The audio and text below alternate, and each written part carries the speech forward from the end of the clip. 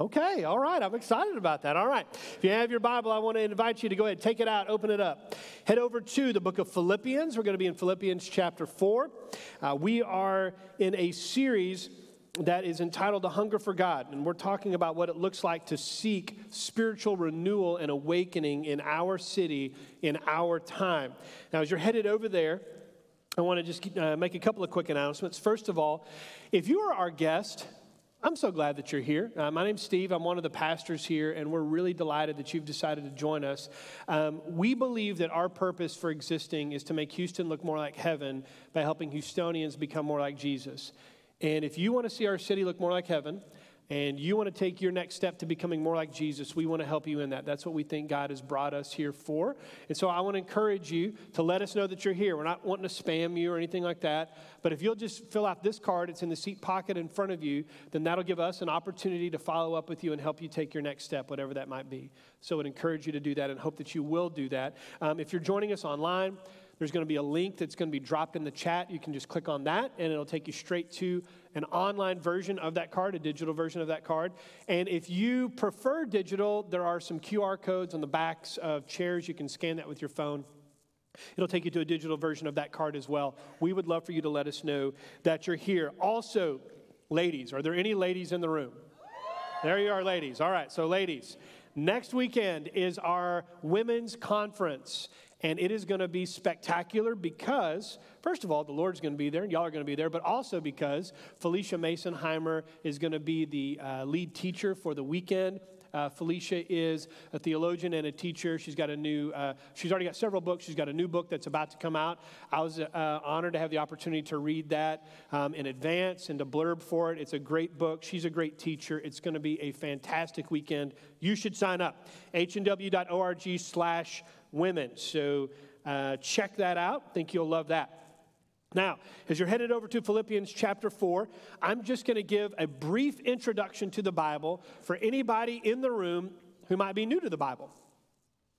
The Bible is divided into two parts, the Old Testament and the New Testament.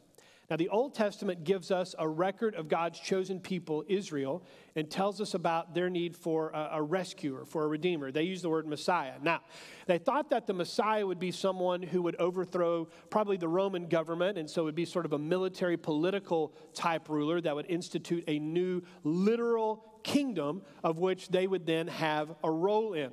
But then we get to the New Testament, and in the New Testament we find out who the Messiah is, and the Messiah is Jesus. Now, Jesus is not a military leader. He's not looking to overthrow the government. But Jesus is, in fact, teaching and preaching about a kingdom. But this kingdom is not a military kingdom. This kingdom is not a kingdom of this world. In fact, it is a kingdom of God. And he teaches about that. Now, Jesus is not a teacher or a prophet. He is God in flesh. And so we discover about him that he is born of a virgin, that he lives a sinless human life, that he is executed by the powers that be, but his death was not simply because his teaching threatened the powers that be, but also we discovered that his death was a sacrifice for our sin.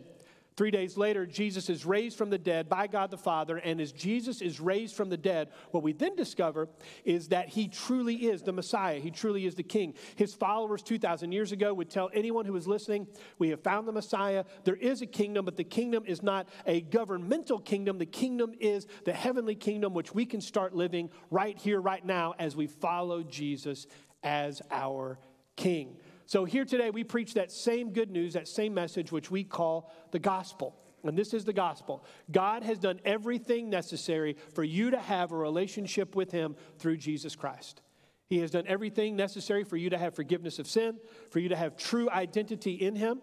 He's done everything necessary for you to have eternal life through the resurrection, and he has done everything necessary for you to now live who you are intended to be through the Holy Spirit of Jesus, which dwells in you if you place your faith in him. That's good news. Amen? So for those of us who are here who've received that gospel, praise God. For those of us who haven't, today is a day where you can choose to follow him and receive that. So I'm going to pray over us, and then we're going to jump in. And we're going to be reading from Philippians. And Philippians was written by one of the first followers of Jesus, Paul, who was one of the most prolific church planters in the ancient world. And he wrote a letter to a church in Philippi. And we're going to read a section of it today. So let me pray. We'll read the scripture and we'll get going. God, would you please just surprise us today? I don't know what everybody's been up to this week. And not out of any disrespect, Lord, but I bet that by the time they've come in here today, they've been thinking about all kinds of other stuff at work or stuff with kids or stuff at home or family or illness. And Lord, I would just pray that right now you would help us to focus in, shut off our notifications, to lock in and to hear from you. And so, Lord, let us hear today from you through your word. And God, would you move in this day so that we might experience and encounter you? We pray this in the name of Jesus. Amen. Philippians chapter 4, verses 6 and 7. Don't worry about anything, but in everything, through prayer and petition, with thanksgiving, present your requests to God. And the peace of God, which surpasses all understanding, will guard your hearts and minds in Christ Jesus. This is the word of the Lord. Guys, it's been a crazy news week. Have you noticed this? I mean, first of all, just this tragic earthquake in Turkey and Syria. I don't know what the latest death toll numbers are, but it has been horrific, to say the least. And you would think that in a week like that, that would be the only thing that would really capture our attention. But then, there was a balloon. You probably heard about that. And we shot it down because jets are better than balloons, so we did that. But then, like yesterday, I don't know if y'all saw, it was there were two unidentified flying objects that were chasing down, shooting down, and you just kind of read the news, you're like, all right, Jesus, I don't know what you're doing, but okay, right?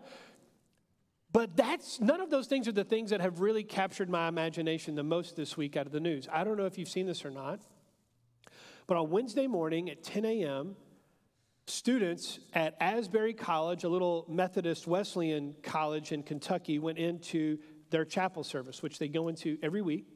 They went in there Wednesday at 10 a.m., and I haven't checked today, but as of last night, the service had not ended.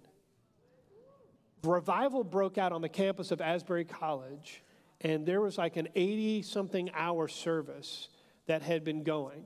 Now, I don't know if it's still happening, but I do know that it jumped over to Ohio and broke out on another college campus as well. And it was really cool just to be texting with a couple of people who had been there and seen it, because people were driving in from other towns to experience it. And this morning, a guy was texting me, and he just said, it's the real thing.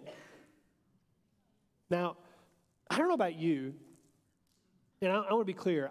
I love being a pastor. I love my church, but one of the things that I have been praying for is that we could see something like that in our city in our day. I mean, wouldn't that be incredible to just see people falling before God and just crying out saying, God, would you do something unique in our time? And that's really what this series is about. I'm hoping that we will, in this series, seek after God so that we could truly understand that when we have a hunger for God, we can begin to see those things. Because I don't know what everybody's theology is in this place, but I'll tell you what my theology is. God still moves. And I think that we ought to seek the movement of God in this place. So these verses today speak directly to that, in my opinion. Last week, we talked about the gospel and how the gospel is the fountainhead from which these things spring. And I want us to respond to that then. And I think that one of the first ways we respond to it is found here in verses 6 and 7 of chapter 4 in Philippians. The way we respond to the gospel and get a hunger for God is found right here. So let's jump in and let's see what the Lord would teach us today. I think the first thing that we're looking for when we jump in is we're looking for wholeness. We're looking for wholeness here in these verses. Now, you notice that the very first phrase in verse 6 is, don't worry, right? Anybody just read that and go, easy for you to say, don't worry. I've been reading a lot lately and listening a lot lately about this thing called polyvagal theory. Now, polyvagal theory is kind of a theory that's part of neuroscience. And neuroscience tells us that there is a nerve that essentially runs through the center of the human body. And this nerve is called the vagus nerve.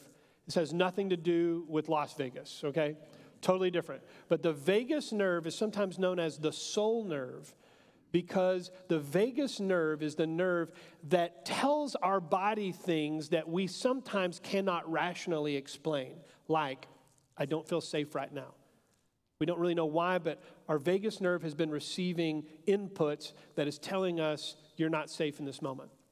The vagus nerve is also the nerve that can tell us and sometimes take us back through places and seasons where we've had really traumatic experiences, right? Something bad happened to us in the past, and then something happens that reminds us of that, and the vagus nerve is activated. And so we feel unsafe or worried or anxious. And so whenever the Bible says don't be worried or don't be anxious, it's actually kind of directly addressing that vagus nerve, that part of us in our bodies that gets stimulated and we just can't quite settle down. Now, the literal word there in the Greek is merimnos. And that word that says don't worry, don't be anxious, however you want to translate it, the literal word there is don't be divided. Don't be divided. Because here's the thing about your vagus nerve, polyvagal theory, you're created to not live in this state of a hyperactive vagus nerve. You're supposed to live in a relaxed state, in a state where you feel safe, calm, just very self-assured of who you are in that presence. And when you feel that, then you're in the right state.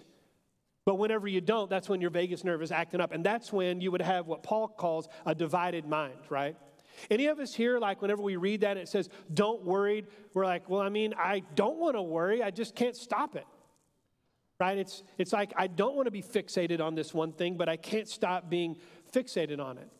The picture there is like, we have this one foot over here where like, I'm trying to trust you, God, but then I have this other foot over here where I can't stop thinking about the thing that I don't want to think about, right? And this is where a lot of us feel torn, or we feel like we're sort of pulled into different directions because we know that we shouldn't be like that, and yet we are for whatever reason. Now, God wants us to trust Him, to rest in Him, to be in the place, the state that He's created us to be, and that is found at the end of the next verse. So, verse 6 is, don't have a divided mind, don't be divided. And then verse 7, he says, and the peace of God, which surpasses all understanding, will guard your hearts and your minds in Christ Jesus. Now, the word peace there, literally rendered, is intended to be the opposite of the divided mind. So don't have a divided mind. Don't be anxious. Don't be worried. Don't have a divided mind. The literal word there that's peace literally means wholeness. Wholeness. The wholeness of God, which surpasses all understanding, will guard your hearts and your minds in Christ Jesus. God doesn't want you living in this divided state where you feel torn between, I know I shouldn't worry, I'm trying to trust God, but I'm anxious, I can't let go. He wants you to be in a state of wholeness, of being who it is that you are, where your mind is not racing, where you're at peace. If you've ever read the most famous psalm, probably Psalm 23, you're familiar with that phrase. I don't know about you. I learned all this stuff in the King James Version, so this is the way that it just kind of runs through my brain. But the phrase there in Psalm 23 is, He restoreth my soul. You know what that means literally, He restoreth my soul? It means He brings me back. Like, God doesn't want you divided. He wants you to experience peace, which is wholeness. He wants to bring you back to a place of wholeness where you don't feel divided anymore and you feel at rest and you feel certain of who it is that you are. God then brings you back to where it is that you're intended to be, and that's what wholeness is. It's when you stop trying to be something or someone that you're actually not, and instead you rest in the identity you have in Christ. So the thing I want us to see today is that the Lord doesn't want us to be anxious or worried. He wants us to have a unified mind, a mind that is wholeness in all things, brought back into the true self He has created us to be. Now, in verse 7, it says that this wholeness of God, this peace of God, which surpasses all understanding, will guard our hearts and our minds in Christ Jesus. Will guard our hearts and our minds in Christ Jesus. Now, I know I've been given a lot of literal translations, but one more because I think it's helpful. If you have the wholeness of God and you're not divided, then it says hearts and minds in our translations, but the literal translation there is that it will guard your desires and your decisions. Whew. Guard your desires and your decisions. If you are operating out of wholeness, you will desire the things you ought to desire, and you will make decisions in a way that honors God. Anybody here ever have a bad decision that you made because you were acting out of a divided mind? Am I the only one, right? 10 p.m. Yes, Bluebell seems like a good idea right now, right? Like I'm stressed out. I'm freaking out about something. If I could just have homemade vanilla, then everything would be better, right? We start to have these kinds of moments, these sort of decisions.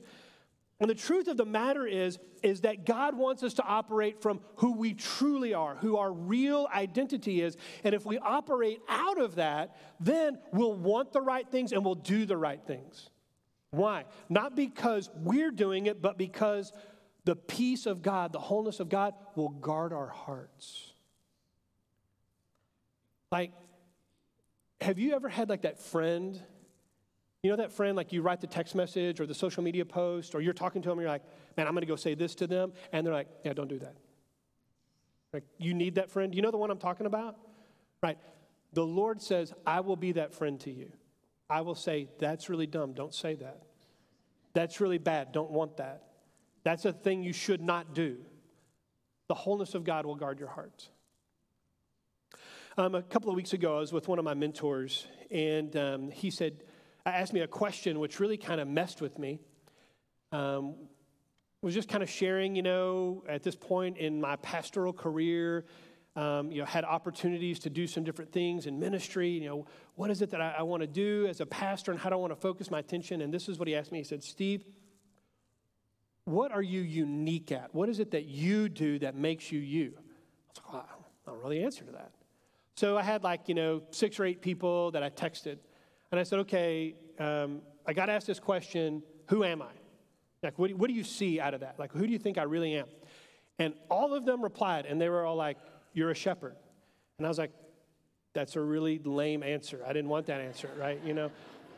I was like looking for visionary leader or, I don't know, firebrand preacher even. Nope, nobody even mentioned my preaching, right? They were like, you're a shepherd. And I was kind of bummed by that, for a little bit. But then I started thinking about this. And here's the thing that's true, is that I've noticed over the years that whenever I have tried to operate out of an identity that is not shepherd, things have gone poorly. And when I do operate out of that identity that God has put in me, which is shepherd, then it seems to go well, right? Like, I have this desire, I want to be able to lead and do great things, but what's always been funny is that I have shepherded well and cared for the people that puts under my watch care, then I've had the opportunity to lead our church, right? But if I get that out of order and I start trying to do things without caring for people first, you know what happens? I get in front of the Holy Spirit. Anybody ever been in front of the Holy Spirit? Not a good place to be, right? Not a good place to be. And so what I've recognized is that wholeness, the peace of God, the wholeness of God is when I settle into being who it is that God wants me to be. I don't have a divided mind. I'm not worried about those things. I'm not trying to go for other opportunities or other jobs or jump around because I'm just living out of who it is that God has made me to be. And when I do that, then He brings me back. He restores my soul. He settles me. And instead of getting antsy, God stands like a sentry outside my heart, and He helps me want the right things and do the right things. And the truth of the matter is that whenever we're operating out of our identity, God will then put us where we need to be. Like, there's some weird things that I've done over the years as a pastor, and some of y'all know that. I don't have time to go into that, but you would be like, man, how did you end up in that room? And I'm going, I don't know.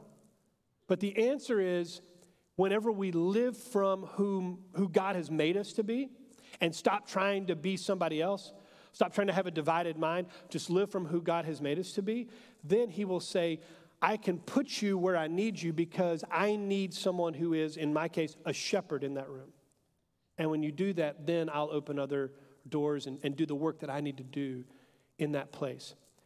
If we want to see God move, and we want to see revival in our day, we can't live divided minds trying to run around. We've got to be settled in who we are in Christ and let Him put us where he wants to put us, and then we'll be his vessels. Jamie Winship says, when we operate out of our true identity, we will never reach the bottom of what God can do through us. Now, when you think about this, this is the gospel, right? Like, this is the gospel. Because the gospel is God bringing us back to wholeness in him, in Christ. We stop trying to be someone that we're not. We stop trying to run against God, stop trying to kick against the goads, and instead we're brought into who it is that God wants us to be, whom God has made us to be. Now, I mention all of this wholeness, because I think we hear it and we're like, yes, that's what I want. I don't want to have a divided mind. I don't want to be anxious. I don't want to be worried. I don't want to be trying to be somebody I'm not. I want to be settled. I want to be the person that I'm supposed to be, who God wants me to be. How do I get it? I'm glad you asked. The answer is in verse 6. Don't have a divided mind about anything, but in everything through prayer and petition with thanksgiving.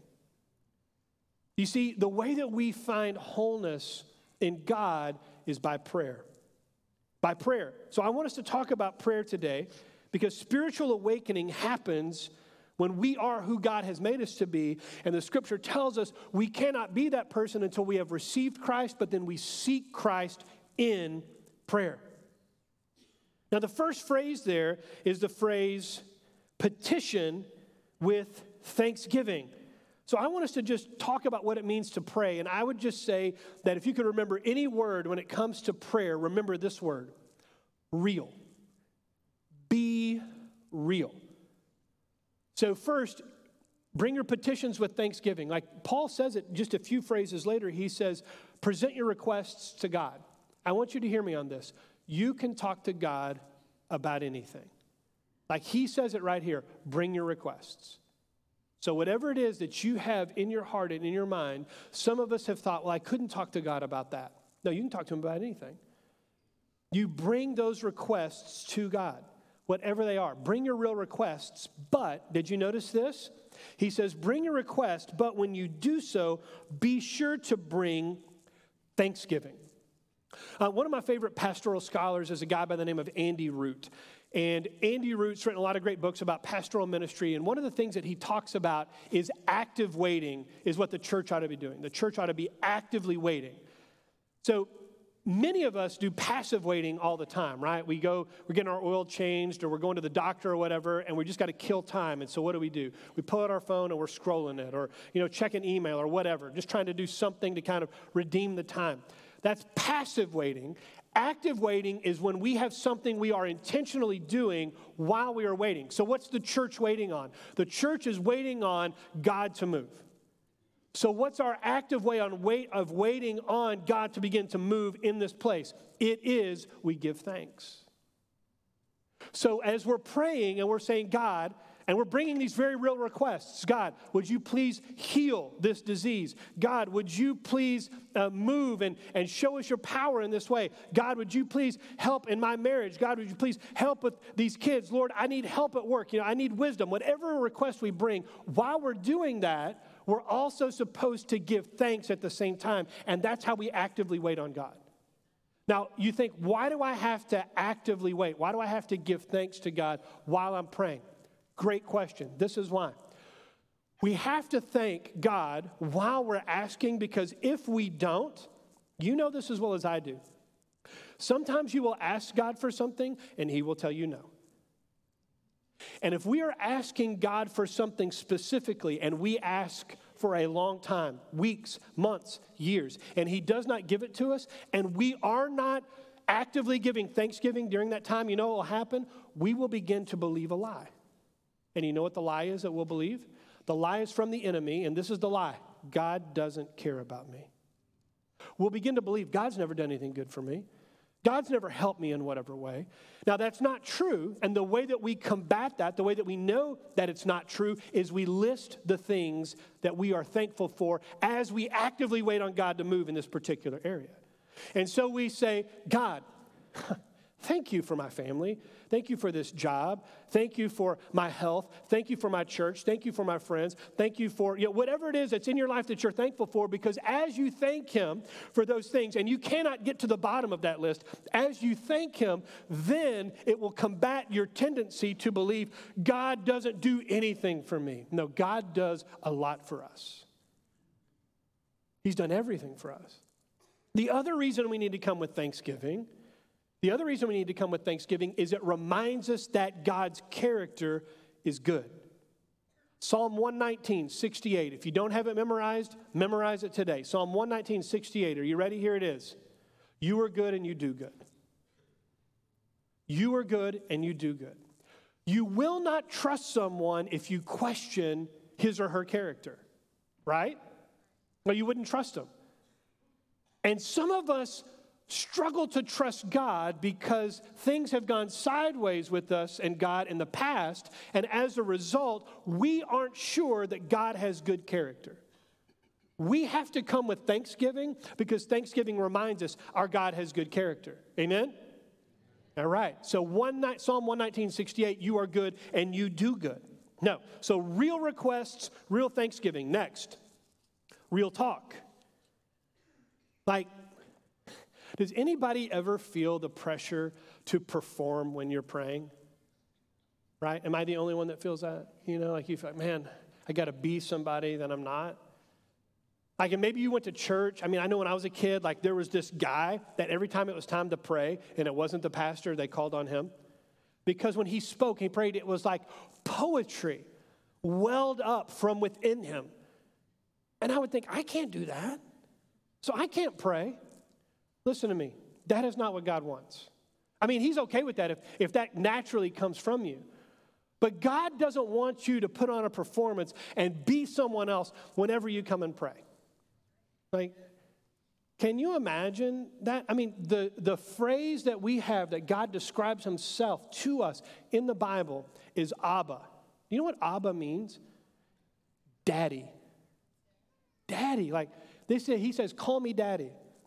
Can you imagine God saying, call me daddy, and we come to him with like, oh, Lord, we beseech thee today, right?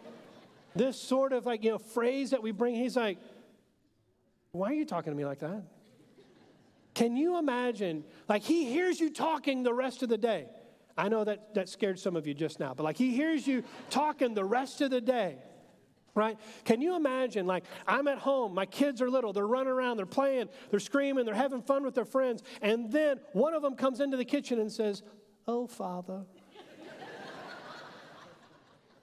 may I beseech thee for some orange juice, right? I'd be like, what's wrong with this? Sounds like vocabulary is going well at school. Beseech, that's nice, okay, but what's happening right now? We would think that's bananas, that's weird. Many of us, for whatever reason, it's like we're talking to everyone normal, and then we get to God, and then we're like, I got to put on my formal voice right now. Just talk to him. He wants you to call him daddy. And because he wants you to call him daddy, you can't wear him out. Now, for those of you who have preschoolers, you're like, I don't know, come to my house. We might test that theory. But what I'm trying to tell you is that God does not grow tired of your prayers. 1 Thessalonians chapter 4, verse 17, pray continuously. He wants you to just keep coming and keep coming and keep coming and being real. Real talk, right? Another thing in prayer, real attitudes. Real attitudes. Let me give you a simple definition for confession, right? I'm saying real attitudes because, like, you need to come and just tell him really what's happening. And that involves confession and repentance. So let me give you just a simple definition for confession. Are you ready? This is confession. Telling God the truth. Like, some of us, it's like we're going into a job interview when we pray. I don't know if God can handle that, so I kind of leave out that part of my week and just, head over to this other thing. Guys, he already knows. And some of us are like, well, if he already knows, why do I have to tell him? Because whenever we tell him and we acknowledge that, then we open ourselves up for repentance. You cannot repent until you have confessed.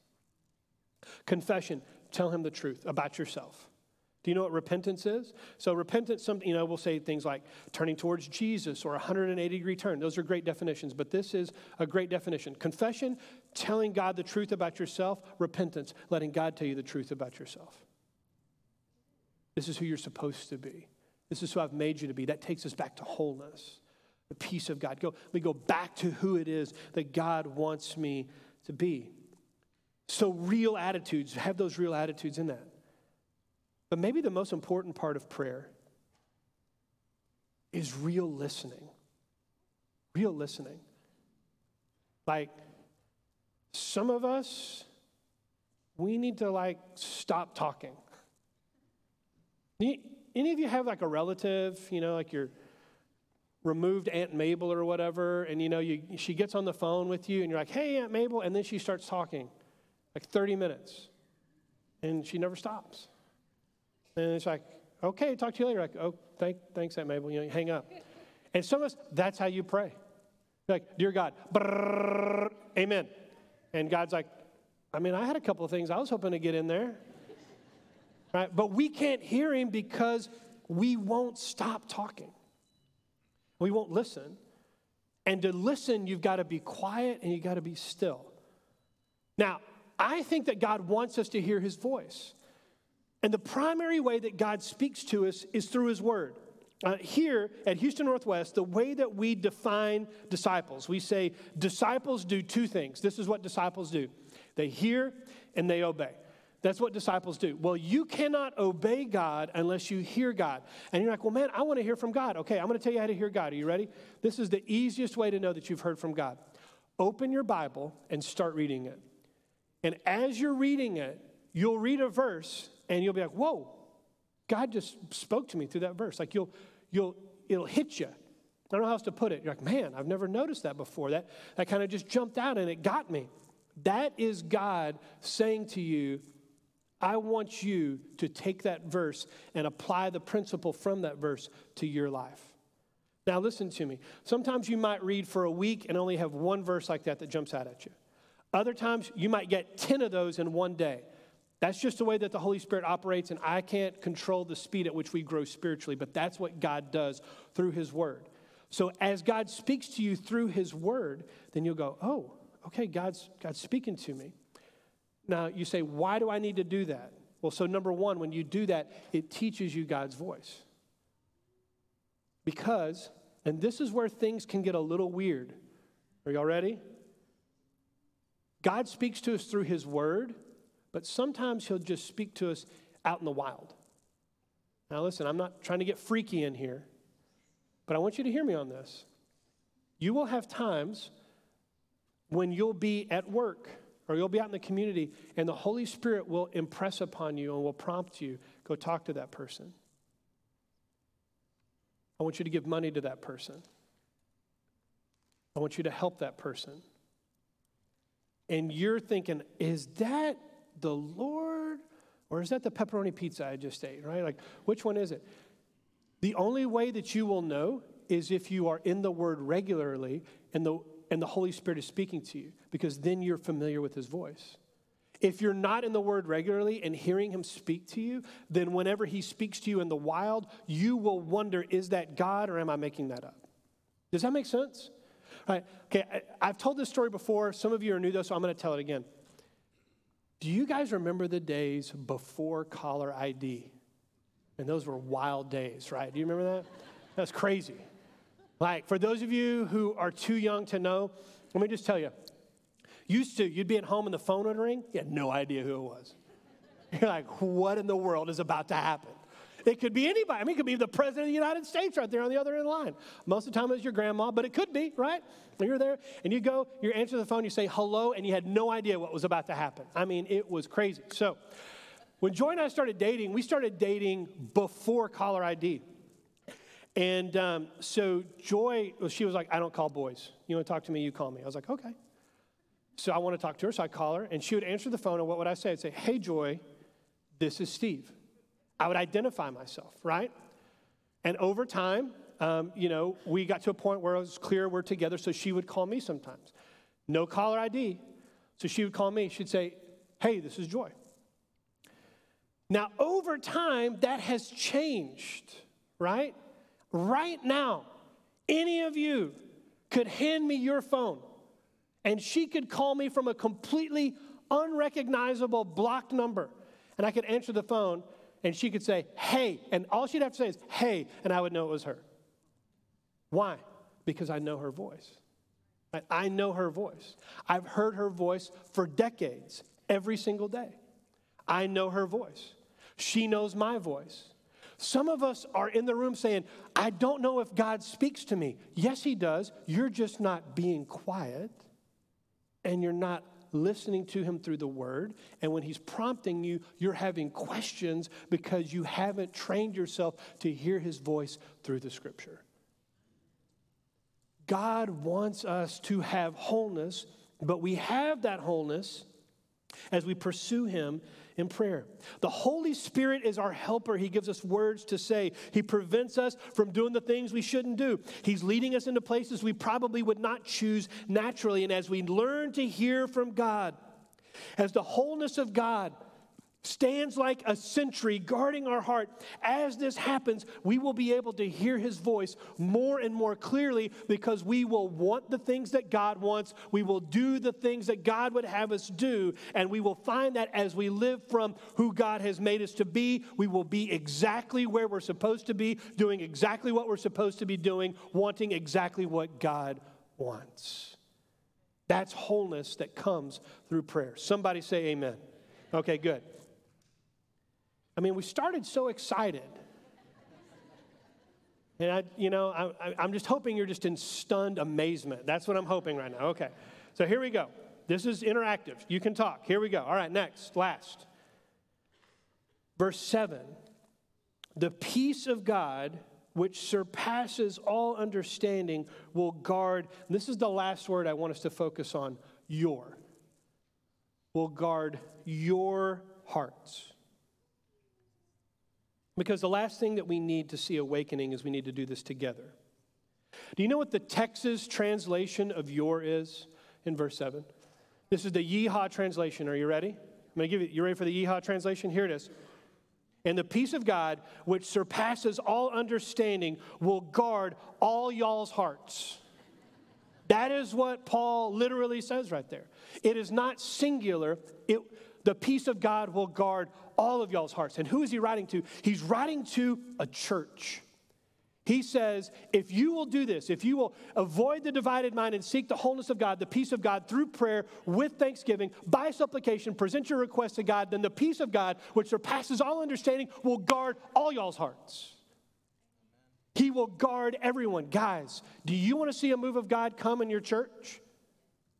3 of you do. That's good. Do you want to see a move of God in your church? If you do, then we have to pray together. It can't just be individual prayer. If you're saying, I haven't seen God move, have you been part of corporate prayer in your church?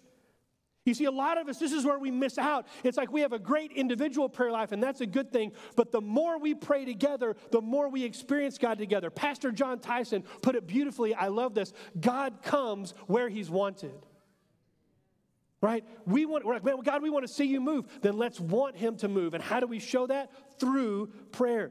When we ask, we thank, we confess, we repent, we submit. When we do these things together, then what happens? The church of God is in alignment, moving from divided hearts and divided minds to wholeness. And then the peace of God doesn't just guard my heart or your heart individually. He guards the heart of the church.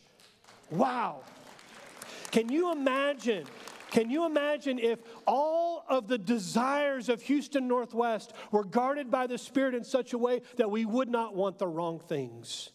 If all of the decisions of the church of Houston Northwest were right because it was guarded by the wholeness and the peace of God so that we followed the Holy Spirit always.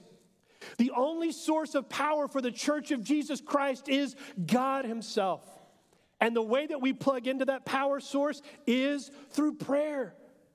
You cannot experience the power of God apart from praying to God. I want us to look at Acts chapter 4, verses 29 through 31. This is a beautiful moment in the early church where they have experienced their first round of pushback They're preaching the message that Jesus is indeed the Messiah. And as they're preaching it, they begin to get a little bit of a pushback. Some folks are arrested. They gather back together after they're released, and what should we do? And they pray. And we're going to pick up midway through the prayer in verse 29. And now, Lord, consider their threats, and grant that your servants may speak your word with all boldness, while you stretch out your hand for healing, and signs and wonders are performed through the name of your holy servant Jesus. When they had prayed, the place where they were assembled was shaken, and they were all filled with the Holy Spirit and began to speak the word of God boldly. Guys, the church is together, they pray, they say amen, and the place shook. It's like the Holy Spirit said, I got you. I'm with you. I feel what it is that you're saying. And that happened in really the first instance of corporate prayer immediately after the Holy Spirit fell in Acts chapter 2.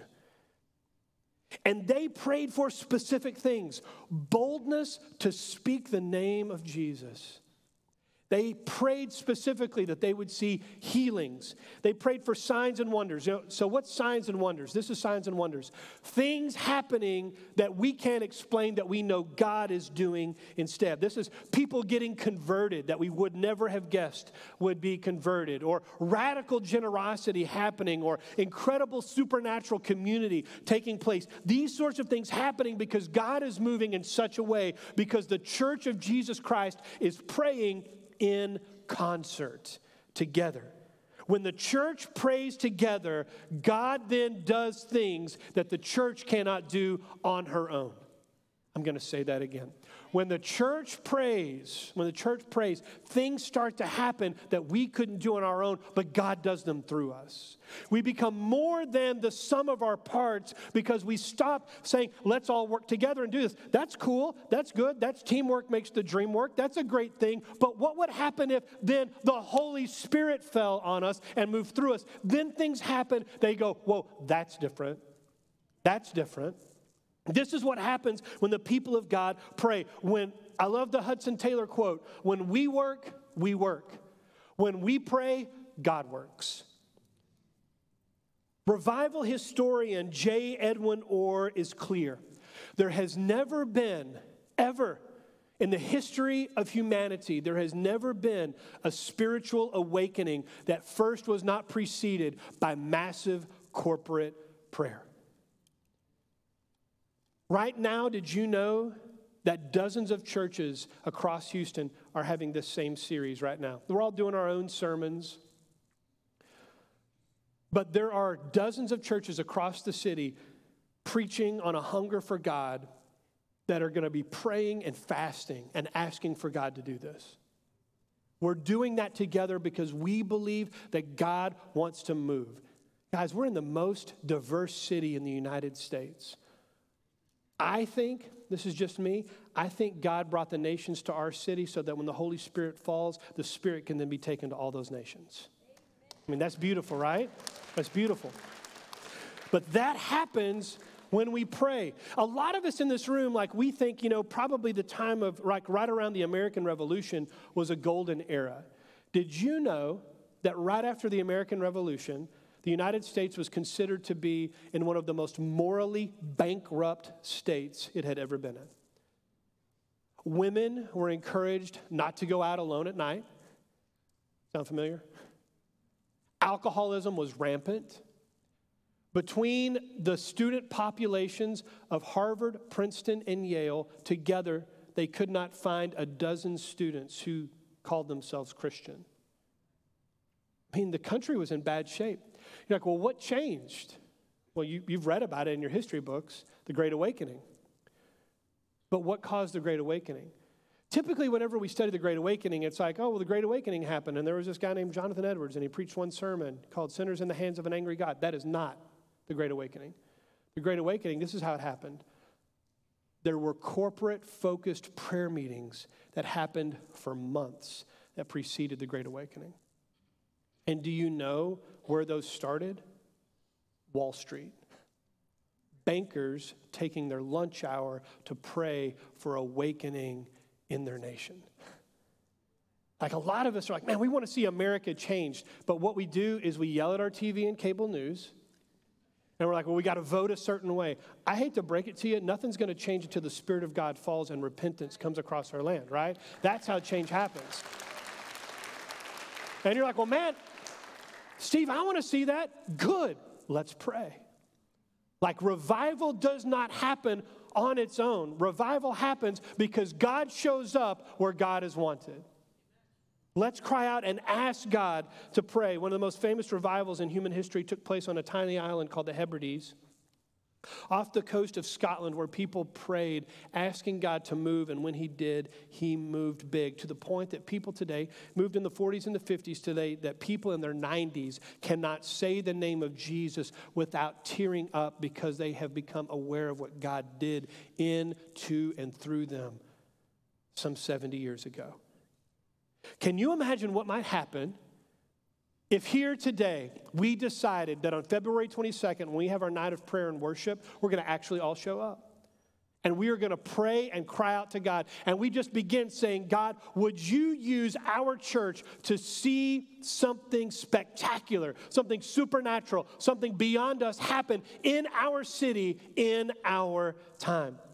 What would happen if we joined together and we prayed and we put our requests before God, but while we were praying, we were also thanking, being reminded of the goodness of God? What would happen if we moved from a divided mind to a whole mind? What if we stopped being anxious and worried about things that we couldn't control, but instead rested in who God made us and walked in that identity, saying, God, put me where you want me. Let me do what it is you want me to do. Let me think the things and want the things you want me to think and want. And God, let me do that so that together we can see what might happen.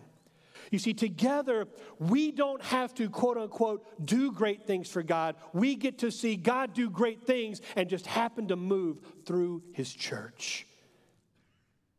If we will be our true selves, if we will live out of our identity, wholeness, peace, not divided, submitted to him in prayer, he will make us his ambassadors, and God will turn his church into what it is that he wants. A conduit of supernatural power.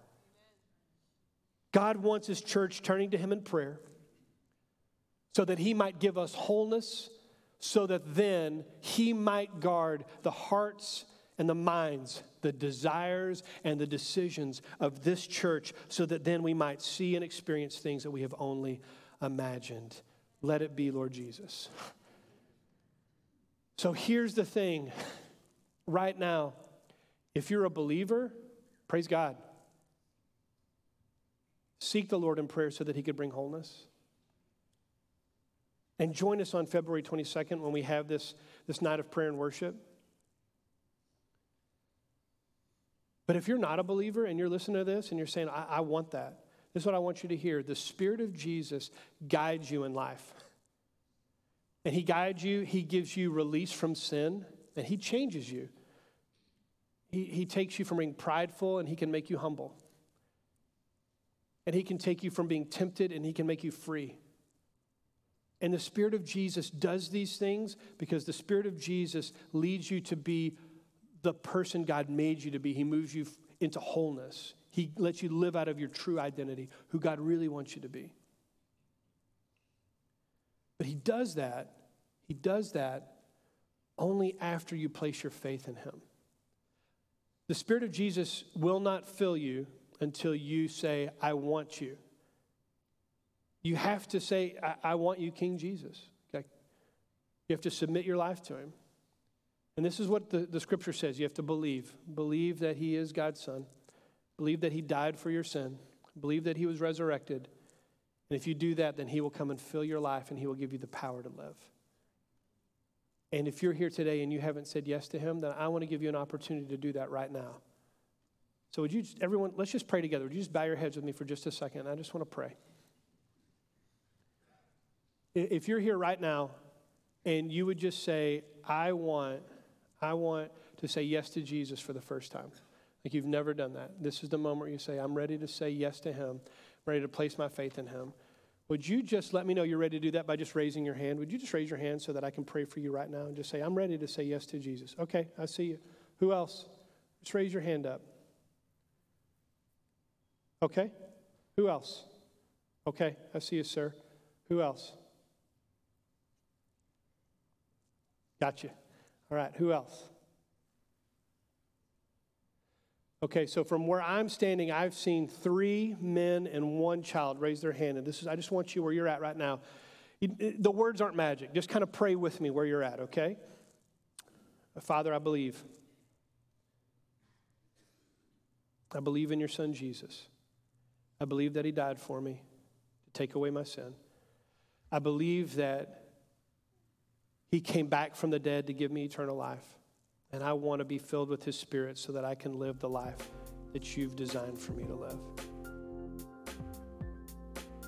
And we pray this in the name of Jesus. Amen. So glad that you joined us online today at Houston Northwest Church, where our vision is to make Houston more like heaven by helping Houstonians become more like Jesus. If you have questions about following Jesus or would like to talk to someone about next steps in your spiritual journey, text Know Jesus to 281-946-6500. Connect with us throughout the week by following us on social and enjoy a great day.